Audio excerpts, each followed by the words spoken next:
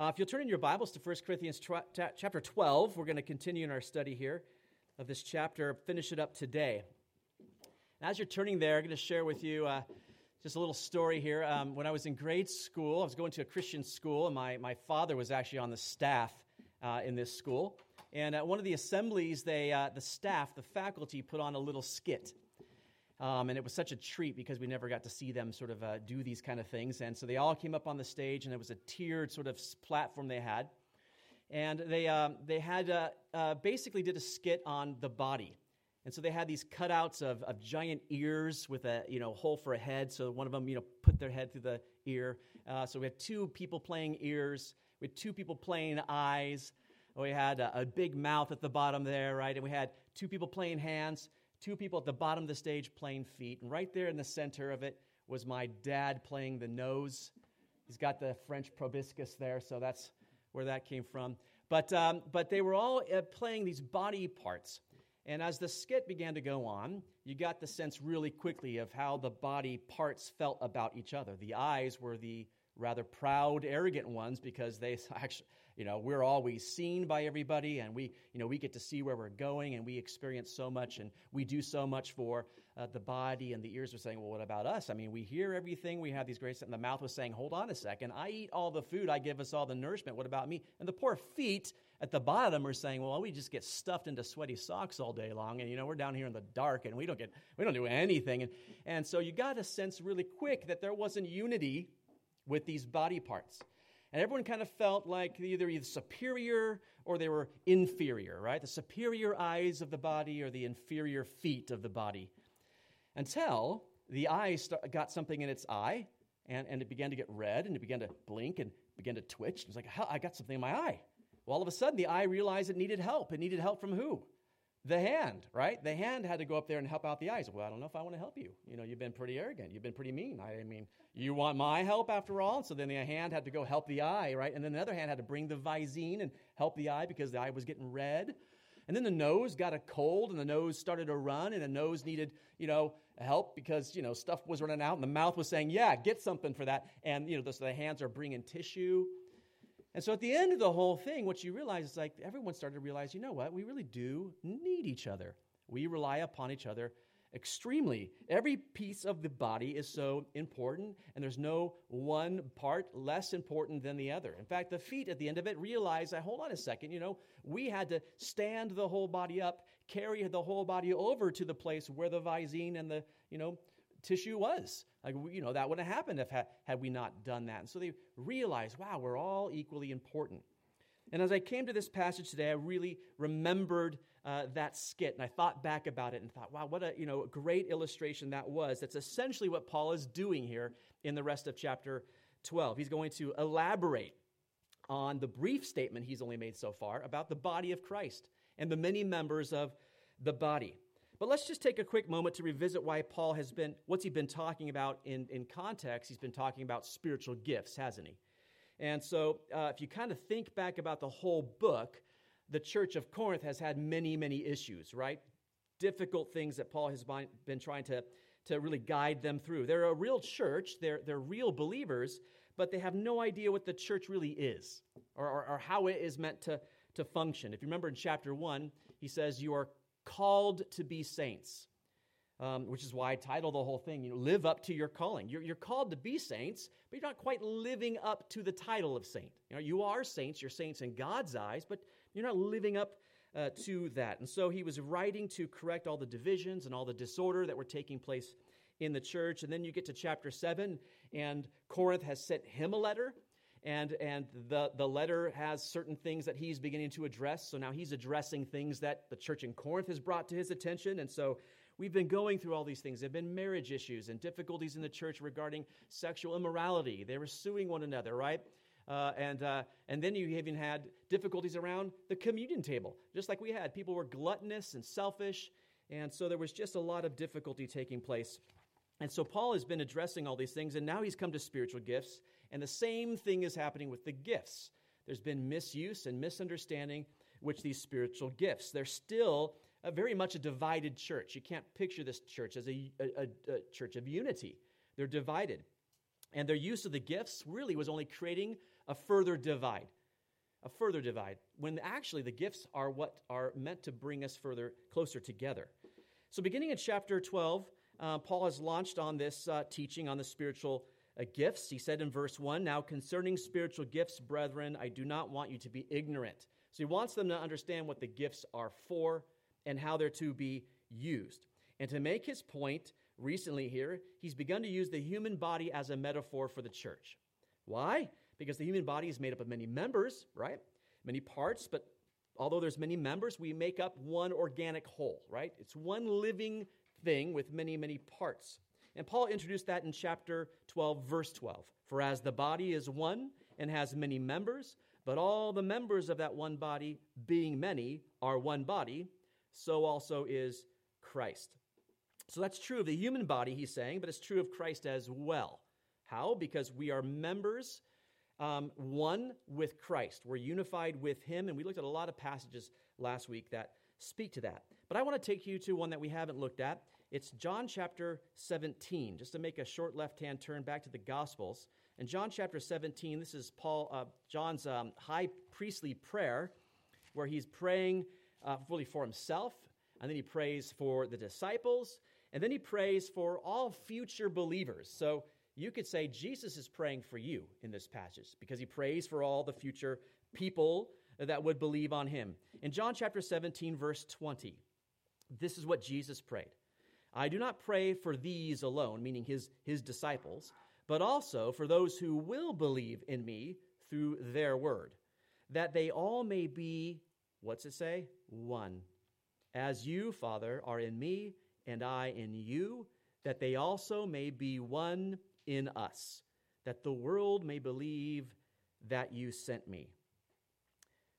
For the world to believe that we follow the living Jesus Christ, that he was sent to earth by God to die for our sins, Jesus says you need to be one. You need to be unified. There's got to be unity. And so he prays that that unity would exist.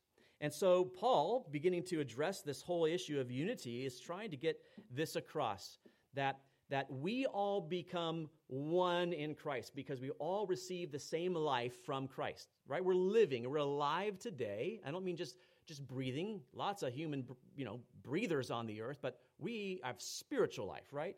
Eternal life. We live because of Christ. And we looked at this verse last week in 1 John 5:12. "He who has the Son has life, and he who does not have the Son of God does not have life." That's just the bare bottom foundational truth of Scripture, right? Jesus is the way, the truth, and the life. That's right.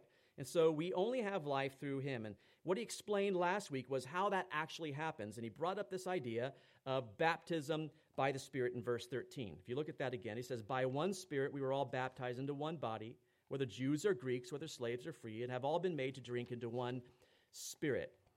The Spirit is the agent of baptism. The Spirit is what places us into the body of Christ. It's not you going and applying for membership at a church.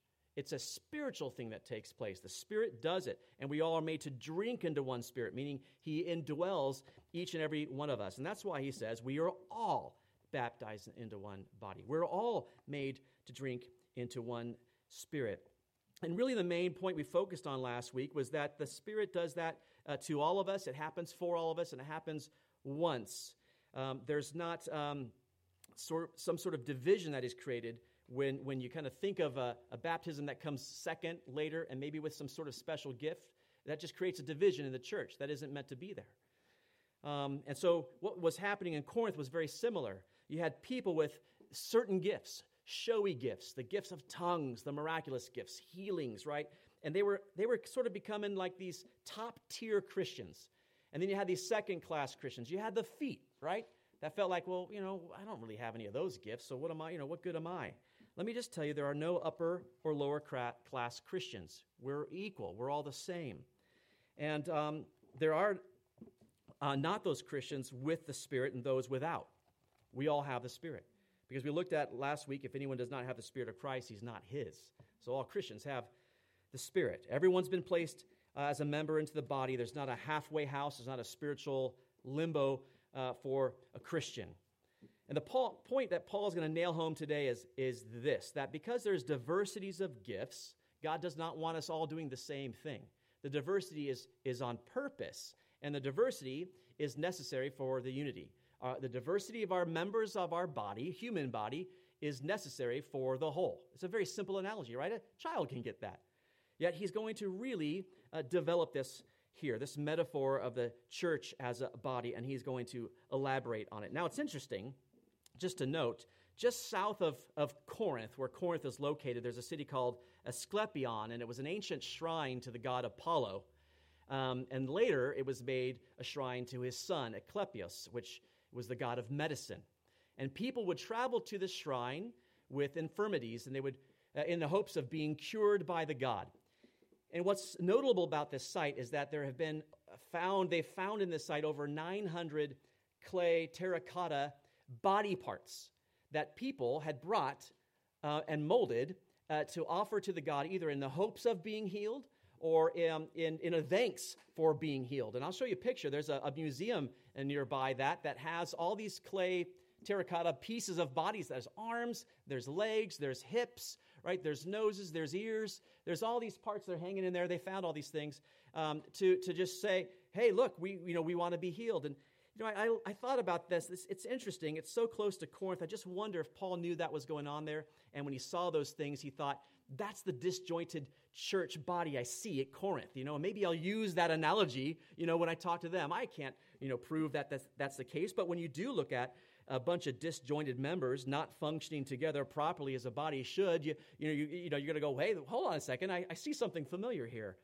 And that's really the picture that's happening here. You have this disjointedness that shouldn't be. All these arms and limbs, and they're not connected to anything. And he's trying to get them to realize, no, you need one another. So let's look at the passage. We're actually going to go through the whole thing today. It's 14 to 31, which I know it's funny because we've only covered a couple verses over the last few weeks, and we're going to do 18 today. But it's quite a simple analogy, so we'll go through it. But let me read to begin with, verses 14 to 31. For in fact, the body is not one member, but many. If the foot should say, because I am not a hand, I'm not of the body, is it therefore not of the body? And if the ear should say, because I am not an eye, I am not of the body, is it therefore not of the body? If the whole body were an eye, where would be the hearing? If the whole were hearing, where would be the smelling? But now God has set the members, each one of them, in the body just as he pleased.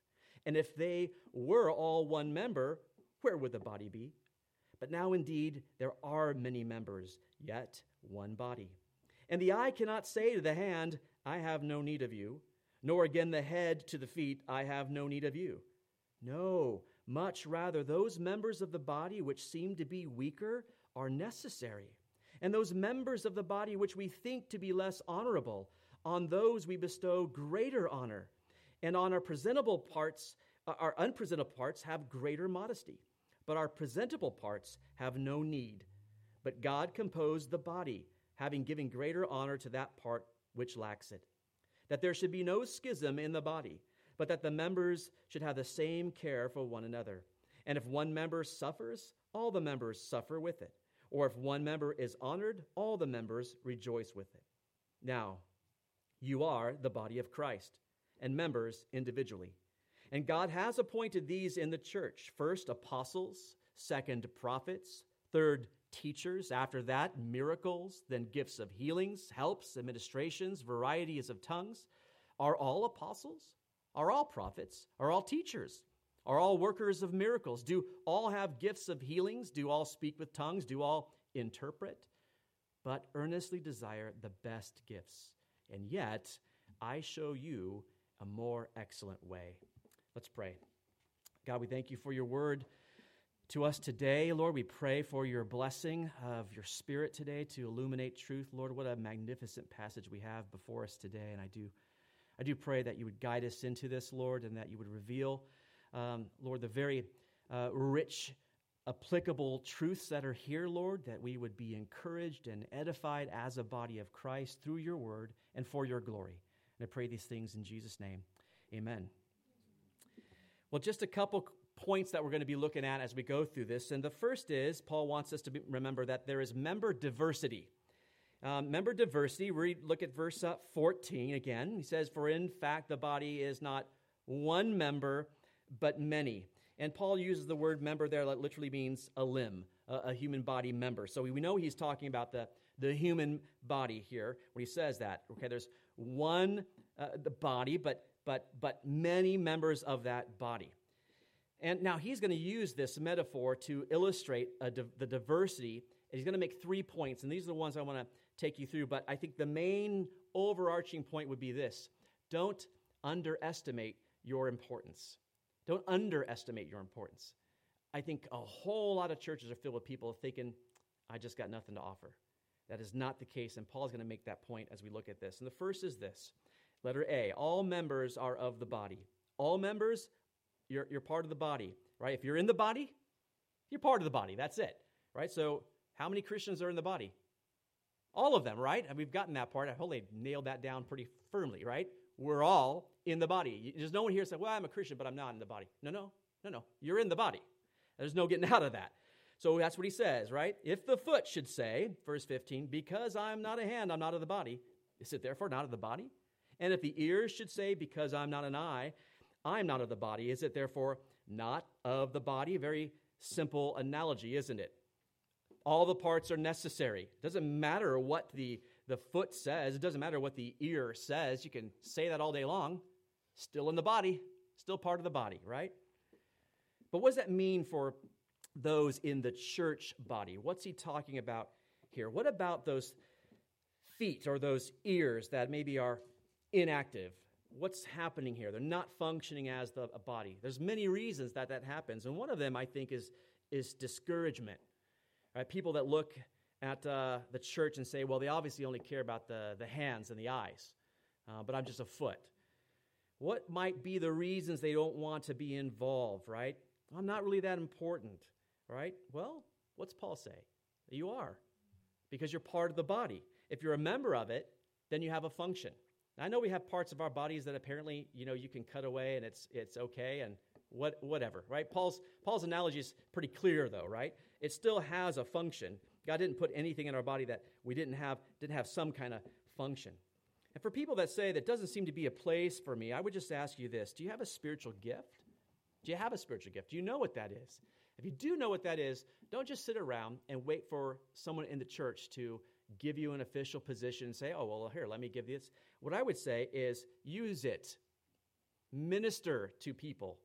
If you got the gift of help people. Like we used to say, right? You have the gift of giving, give to people. Mercy, show mercy to people. You just start exercising that gift. Exhortation, go around and exhort people. I tell you that you don't need a church to tell you what you need to do and how to do it. You just go do it. And what happens organically, it's amazing. I've seen this happen many times over the years, is that people in leadership begin to realize or recognize there's a gift going on there. It's being utilized. It's amazing. And now it's to the point like, we need to make provision for that. Let's get a room assigned for them and a time or whatever it might be. That happens all the time. But I think people sometimes feel like, I just got to kind of sit and be a spectator. And I'll tell you, there's no part of your body that just is a spectator. We all function. We all are used. My point is, there's no excuse for inactivity, even as the foot would say, well, I'm not really part of the body. Sometimes it's just really discouragement. They just feel like there's not an opportunity. I would say, listen, just use that gift and just see what God does with it. There could be another element that Paul's getting at, and it could be envy. It could be the idea of people that have a gift envy. Like if you look at that foot again, well, I'm not the hand, so I guess I'm not of the body, because the hand obviously is way more important. Again, I'm down here in this sweaty sock, and I don't ever get to do anything, right? Let me ask you, was envy present in the city of Corinth, in the church in Corinth? It was, right? Because we looked at chapter 3, Paul said that they were carnal. Do you remember that? And he defined that. He said in verse 3, for you are still carnal, for where there are envy, strife, and divisions among you, are you not carnal? Envy, strife, and divisions are elements, aspects of carnality, which is worldliness, fleshliness. And so he says there's envy in that church, and that's certainly probably what's happening here as well. They weren't operating from humility. They just had selfishness. They didn't want to use the gift they had, they saw the spectacular gifts being used. They say, well, I don't have that one. And I wish I had that gift. And that's not what God wants either. We're to use whatever gift God has given us joyfully because we recognize, hold on a second, I have a function and it's important, right? It's just as important as any others. Here's another point he makes, and this is it. All members are essential. It's in verse 17. Look what he says. If the whole body were an eye, where would be the hearing? If the whole were hearing, where would be the smelling? Really obvious, illustration here as well, right? This almost sounds like something sci-fi, like you'd see in Star Trek, a big floating eyeball, right? But no body. If you're just an eye, there's not a body, right? You're a part of a body. It almost looks like you belong somewhere else, right? You can't just be all an eyeball or, all, whatever, hearing or smelling. It's all going together. And he's talking about some senses here, isn't he? Right? Our 5 senses need to operate together for our bodies to operate properly. Those senses are assigned to parts of our body, right? Our mouth tastes, our nose smell, our ears hear, right? We need all those pieces working together to experience things, right? To experience life. We only experience them through those 5 senses. But what about those in life who maybe have lost one of those senses, or one of those senses has been dulled? Difficult, right? Difficult.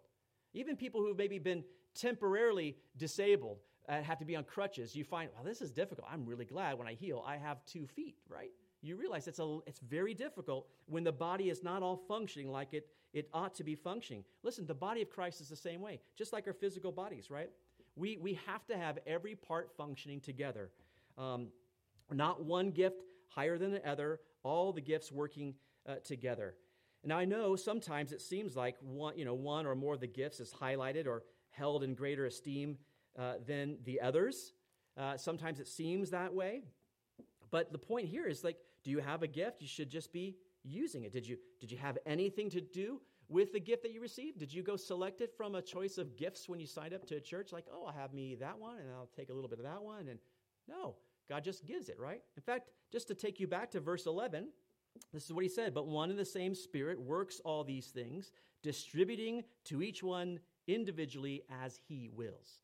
It's the Spirit that does that. He distributes it, he does it, and it's his choice, which is another point. All members are gifted by God. God has given you that gift. You could be upset with someone in the church, perhaps, if that person had given you the gift and say, well, I don't like this gift. You should have given me a different one, don't you know? But it's God who's given you the gift. Take it up with him. See what he says about it. But look at verse 18. But now God has set the members, each one of them, in the body just as he pleased. As he pleased. To be discontent with our gifts is to be discontent with who? God. This is a mistake I think the Corinthian believers made. They wanted the gifts that were the showy gifts. They didn't have those gifts. And you're really going to see it come alive and come out in chapter 14 when we get there. So you know what they were doing? They were questioning the wisdom of God, questioning his goodness. It's kind of like that person in Romans 9, that Paul, the imaginary person that says, God, why did you make me like this? And Paul says, doesn't the potter have right to do what he wants with the clay? Absolutely, right? We're the thing formed, and we can't say to the thing who formed us, well, why did you make me like this? But is that not our world today? Our world today says, I'm not happy the way I was created. I want to change myself, reintroduce myself into society. I want to be God. That is a dangerous thing, but that happens in the church even with gifts. The root of that is pride. There's just not room for pride in the church. Listen, God knows what he's doing. He put the members, each one, where he wanted, as he pleased, and there's a reason for that. And this is why Paul says what he does in verse 19. Look at verse 19. If they were all one member, where would the body be? If there's only one member, one part that was the needed part, like the tongues, for example, if that was all that was really that important, then there wouldn't be a body. Why would we need that? Everyone had the same thing. You wouldn't really have a body. You'd have one part. That's it. But all parts depend on each other. You know what's amazing about the body of Christ and the human body, the diversity, right? But there's also interdependency.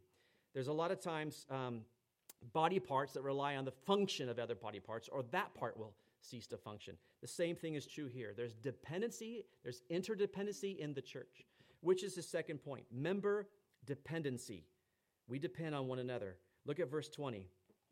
But now indeed there are many members, yet one body. When many parts make up one organic whole, there is an interdependency.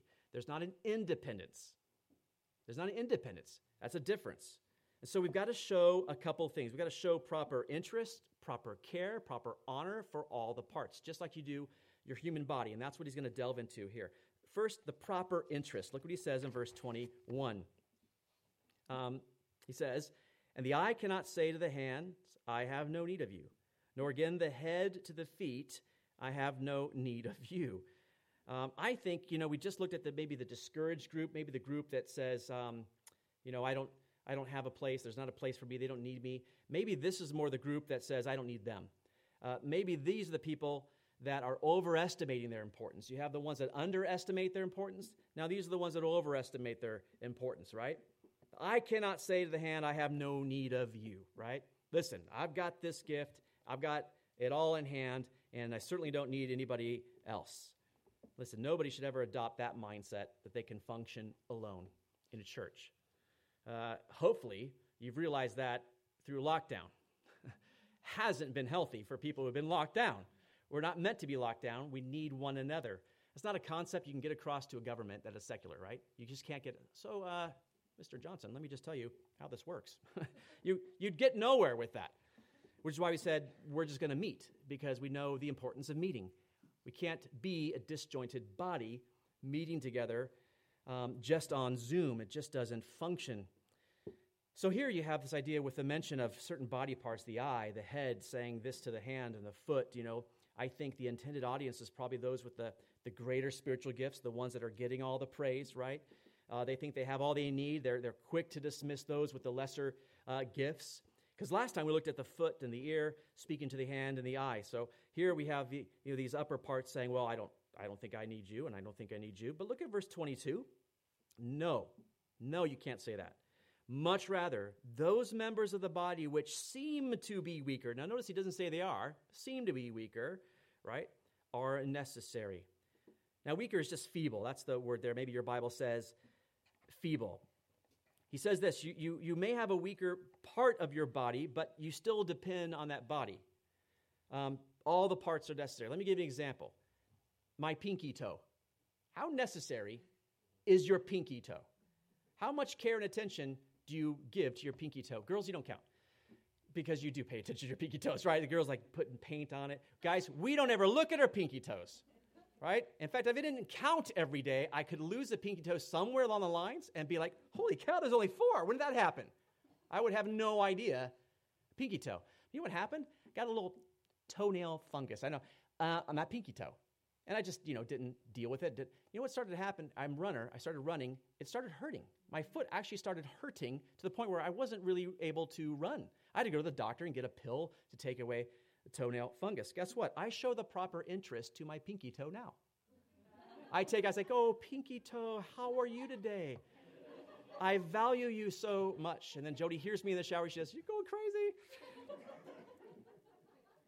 But listen, it's a necessary part. I got in the habit of neglecting it, didn't I? And we will do that with our weaker parts, our feeble parts. What are the really weak parts of our bodies? They're located inside of us, aren't they? You know what? Those parts of your body that are inside of you, your liver, your heart, your lungs, can't not be on the outside, can they? You can't have it that way. They have to be on the inside. They're protected by tissue, right? By bone. They need that because they're fragile. They can't be out in plain sight yet. They're extremely important, are they not? Those parts are vital. And that's the point here. You can have these weaker parts, and maybe you don't see them, right? But no, those are the very necessary parts, the parts that you often don't see. The church we came from back home relied upon a very large secretarial and administrative assistant staff of ladies to help us. I think they were all ladies.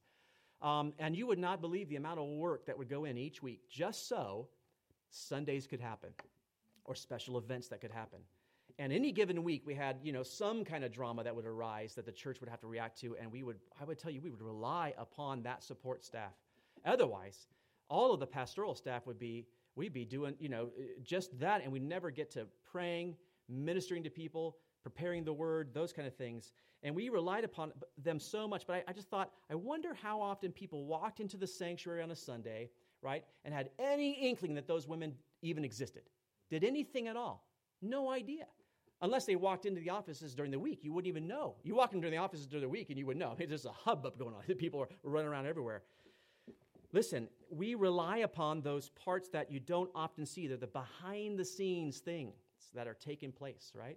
I know that there are people who are prayer warriors here, people with the gift of faith that are holding the leadership of the church up in prayer. I know it because there's been tough things we've gone through, and I'm like, the Lord has been here. I cannot survive without that. But who are those people? Do you ever hear about? There are people doing that. We rely upon those parts that are just not seen. And that is what he's trying to say here. You cannot get into the mindset that there's only these parts. But listen, in the evangelical world today, that is what's highlighted, isn't it? It's the speaker up front. It's the name in lights. It's all that kind of stuff. And it's the wrong picture of the church. It really is. It doesn't rely upon one person alone. It relies upon everybody working together. You got to show the proper interest in every single part. That is the point. Now, Paul is kind of moving down the body in his analogy and even deeper into the body, and he's going to talk about honor. There should be proper honor shown as well. Look at verse 23. Those members of the body which we think to be less honorable, on these we bestow greater honor. And our unpresentable parts have greater modesty. So two things are mentioned here. You have the less honorable parts, and you have the unpresentable parts. It's talking about two different things. And let me show you the Greek words here. Less honorable is actually one word in the Greek. It's atimos, and it means dishonored or of less esteem. All right? It's only used 4 times in the New Testament. The other two times are here in 1 Corinthians, in chapter 4, and then here. The other 2 times are in the Gospels, and it's used the same way, where Jesus says the prophet is not without honor, except in his own country. So dishonor, right? So Paul is using it the same way here. What are the parts of your body that we would say we typically think to be less honorable? What are we talking about when we say honorable? Do we even want to bring it up, right? Well, they're the parts that we do try to hide often with clothing. Now, it's harder in our world today because clothing, there's such a fashion thing to clothing. But we're talking about the paunches, right, that start to come out, and the hips, and the things that we generally cover up with clothes. Well, how do we know we're talking about that? Because of the word bestow. Do you see how he says, we bestow greater honor? That word bestow is paratithemi, and it means literally to place around or to put a garment on. So he is talking about those parts of the body, and particularly in that world, that you would clothe, that you would cover, okay?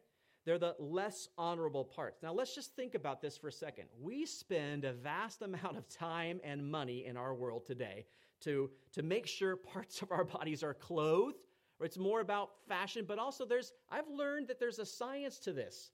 We got a couple people wearing stripes here, right? I've learned, depending on how you wear stripes, this way or this way, it makes a difference, right?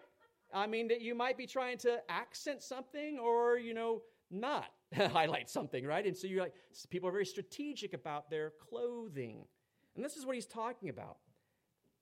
Covering up those parts.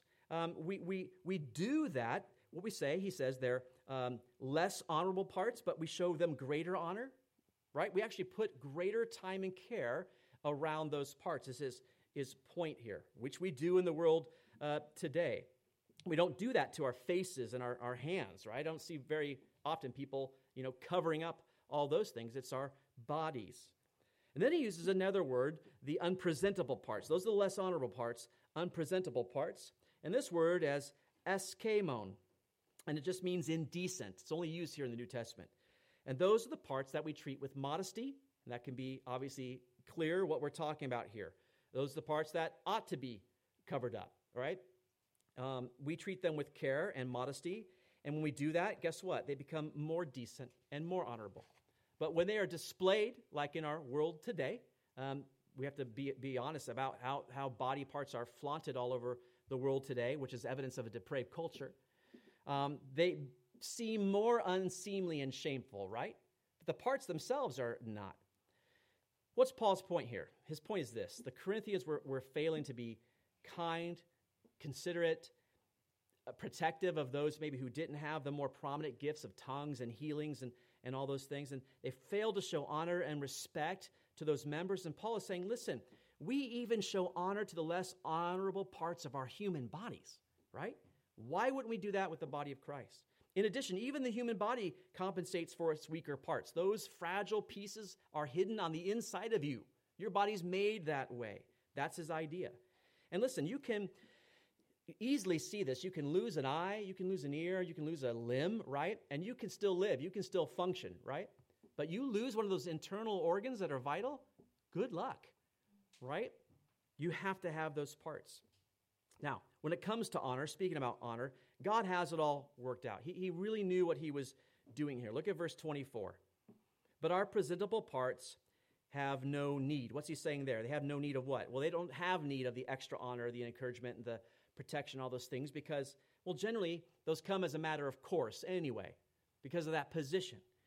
But they should share that honor with those upon whom they rely, right? We rely upon so many others. So if those gifts are these showy gifts or whatever they were, they should understand, listen, you don't need extra honor. It's already going to come, but that honor should be shared. That doesn't always happen.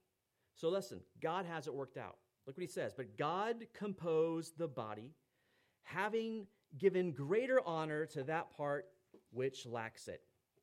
How has he done that?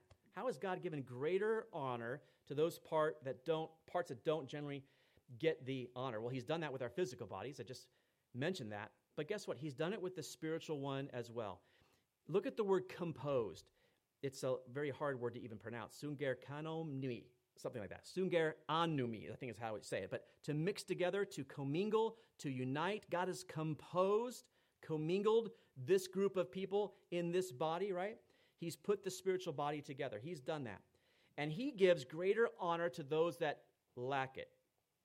Now, Paul talks about the judgment seat of believers, does he not? The Bema seat judgment. It's in 2 Corinthians 5:10. Paul alludes to it in chapter 3 of 1 Corinthians. But in 2 Corinthians 5:10, this is what it says. For we must all appear before the judgment seat of Christ, that each one may receive the things done in the body. There it is. According to what he has done, whether good or bad. Now listen, believers won't sit in a judgment of condemnation because there is no condemnation for those who are in Christ Jesus. The word tells us that. But we will sit in judgment for what things we have done in the body. Not your physical body, this body. What we've done in the body, good or bad. How we have served one another, how we have loved one another. There will be a rewards. This is a rewards time at the judgment seat. And I think many, many people are going to be surprised, if there can be surprise in heaven, surprised that the rewards, at this reward seat, because I think the people in high positions with the great achievements in this world won't receive as much as some of those people who simply just had the spirit of servanthood. I really think that. I think they'll go, whoa, that person got all that? I mean, all they did was, stay at home and pray and wash the feet of the saints and do these things. But I was up there doing great things, Lord. That's the idea there. Didn't Jesus say, many who are first will be last and the last first? I think that's a concept that Paul is saying here. God has that part worked out. You be faithful to him. You serve in the right spirit. And guess what? Rewards, honor, that will come. You may be in a place where that just doesn't come. You may not get the praises of men. Guess what? We're not here for the praises of men anyway. We're here for what? I want to hear, well done, good and faithful servant. That's what I want to hear. So God has composed the physical body that way. He's composed the spiritual body that way. Why has he done that? Verse 25, that there should be no schism in the body. No schism in the body. Unity, the proper unity. This is what Paul is talking about. You heard a couple scriptures read this morning about unity, right? He's talking about unity. Now, Paul talks about this a lot in Ephesians. And I just want to take you there real quick in Ephesians chapter 2. If you just kind of skip ahead to Ephesians chapter 2. He is talking about natural hatred between Jews and Gentiles in here. And he describes what Jesus' death did, his death on the cross, did to break down the natural barriers of hatred that existed between those two groups. In Ephesians, Galatians and Ephesians, chapter 2, verse 14, he says this, "For he himself is our peace, who has made both one." What's both? Both as the Jew and the Greek, okay? He's made both of those into one. He has broken down the middle wall of separation, having abolished in his flesh the enmity or the hatred, that is, the law of commandments contained in ordinances, so as to create in himself, get it, one new man from the two, thus making peace, and that he might reconcile them both to God in one body through the cross, thereby putting to death the enmity. He is talking about the death of Christ here that has opened the way for unity. That groups of people who were normally, naturally hostile to one another, now there would no longer even be those two groups of people. They have been made into one new man, one new body. Paul has already said that in our passage. If you go back to our passage in verse 13, right? We all been baptized into body, whether Jews or Greeks, slaves or free, right? We've been made one. He repeats that sentiment in Galatians 3:28. He says, there is neither Jew nor Greek, there is neither slave nor free. He just adds, there's neither male nor female, for you're all one in Christ Jesus.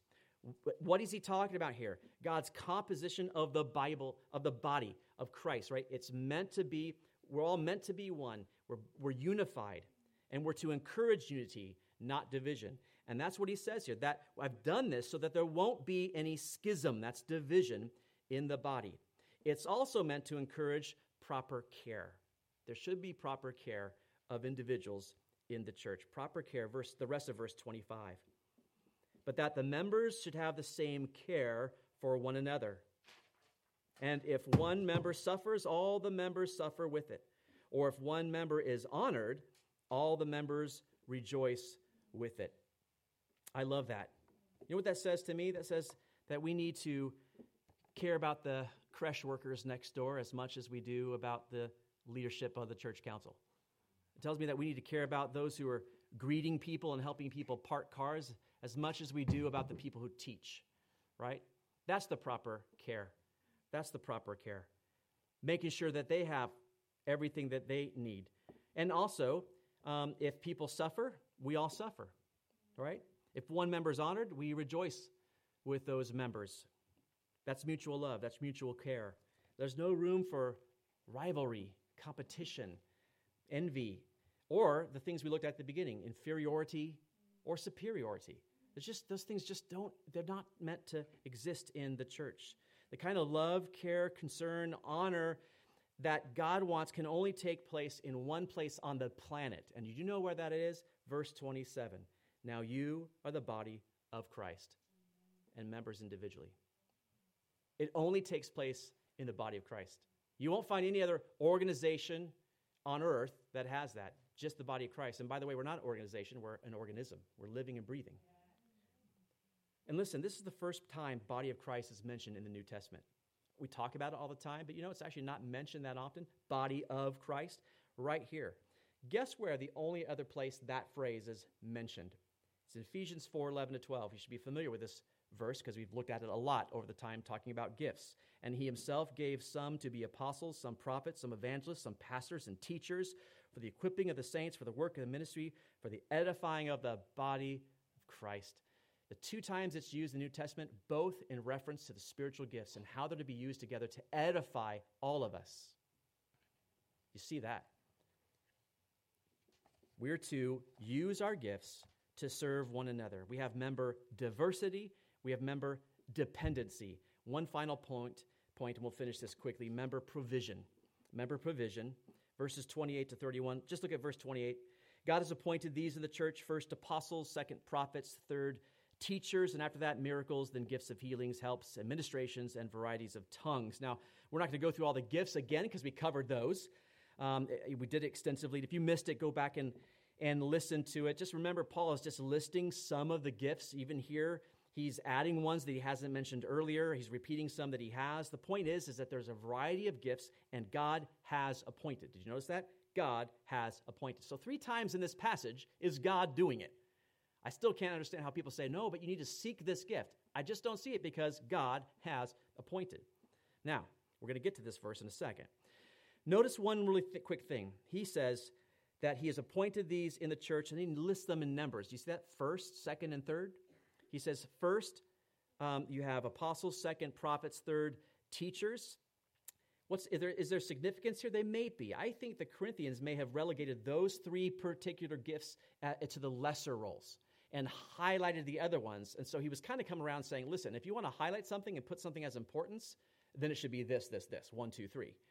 Because they were taking those things and putting them down here and saying, oh, but miracles and in tongues. And he was saying, first, apostles, right? Second, prophets, prophecy, the preaching of the word, the proclamation of the word of God. Third, teachers. He's saying if you're going to put something in importance, make sure people are getting fed and they're hearing the word of God. But anyway, I think he's trying to make a point there that there is a God that has appointed these, and not all of them are the same gifts. Apostles, prophets, and that's what he goes into those other verses. We've read it before, but are all apostles, are all prophets, are all teachers, are all workers of miracles? And obviously, the answer to that is no. We don't all have the same gifts. It is interesting, and I pointed this out when we went through the gifts, that you have all these magnificent, high-powered looking gifts, and then he wedged in helps and administrations there, right, in verse 28. Notice that in verses 29 to 30, helps and administrations are not there. The gifts that he's asking, do all have these things? They're all those miraculous gifts. They're all the gifts you could see them wanting to have. And that's what I see in the church today. I see these great movements there's a healing movement in this church, and there's a tongues movement. I've never, ever seen a helps movement. Never. The gifts of helps taken off in that church. Go there. Have you ever heard that? No one would go there. The giving movement, right? Everyone's giving in that church. Go there. Like, whoa, what about the tongues and the miracles? I want to see people healed. Why is that? Something to think about. He says all don't have those things. I think a lot of churches are repeating the problem in 1 Corinthians 14. They just go back to read these things, right? Listen, diversity is needed. We can't all be gifted in only one area. Let's close with verse 31. But earnestly desire the best gifts, and yet I show you a more excellent way. Now, this is where it gets confusing. Paul has taken all this time to say, God is the one that gives the gifts. The Spirit distributes that as he will. He has appointed gifts. Don't seek a gift, right? Use your gift. Be content with your gift. And he says, but earnestly desire the best gifts. It just seems like, what did you just do to us, Paul? There's really only two proper approaches to this verse. You could take either one. They're going to be good. One, those first three gifts that he mentions, first, second, and third, tie into this. Those are the greater gifts in his mind, and they're all seeking the other gifts, the gifts of healings and miracles and all those things, okay? And so he says, okay, so if you're going to want a gift, desire for a gift to be prevalent in the church, then earnestly desire the best gifts, the ones that I have just listed there. Because why? They profit the whole church, and he's going to say that later. They profit everybody. Those who speak in tongues, they just edify themselves, right? But this profits everybody. That's one approach. You can take that. Another one is this, and that is the phrase, but earnestly desire the best gifts. In the Greek, you either have a statement, which is the indicative, it's just a statement, or you have a command, which is imperative, but they are phrased the exact same way. The only way to know if it's a command or a statement is in the context that it's in. It looks the exact same way. And so how do you know? What do you have to look at? Well, this could be a command, but earnestly desire the best gifts. It could be. Or it could be a statement, which would be this, but you earnestly desire the best gifts. Now, that certainly fits the context. It could be that, right? I've been preaching about this. You shouldn't be seeking your own gifts. God gives gifts. You're not all apostles. You're not all teachers, but you're earnestly desiring the best gifts. Could be that. You take either one and let the Holy Spirit guide you to your conclusion. But Paul's ultimate point is this.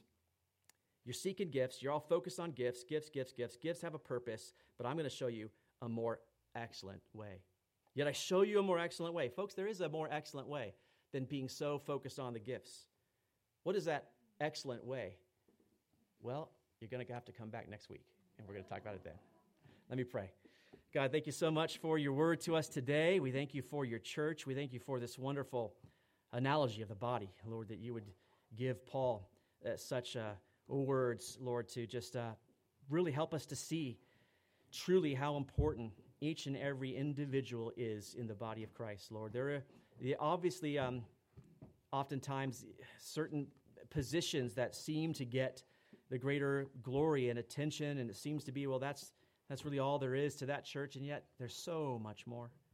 So much more, Lord. You've given every single person a rich gift, and you desire it to be used, Lord. And I just pray that your people would feel the freedom to use that gift. They didn't just look around the room and say, I know there are people I can exhort. I know there are people I can help.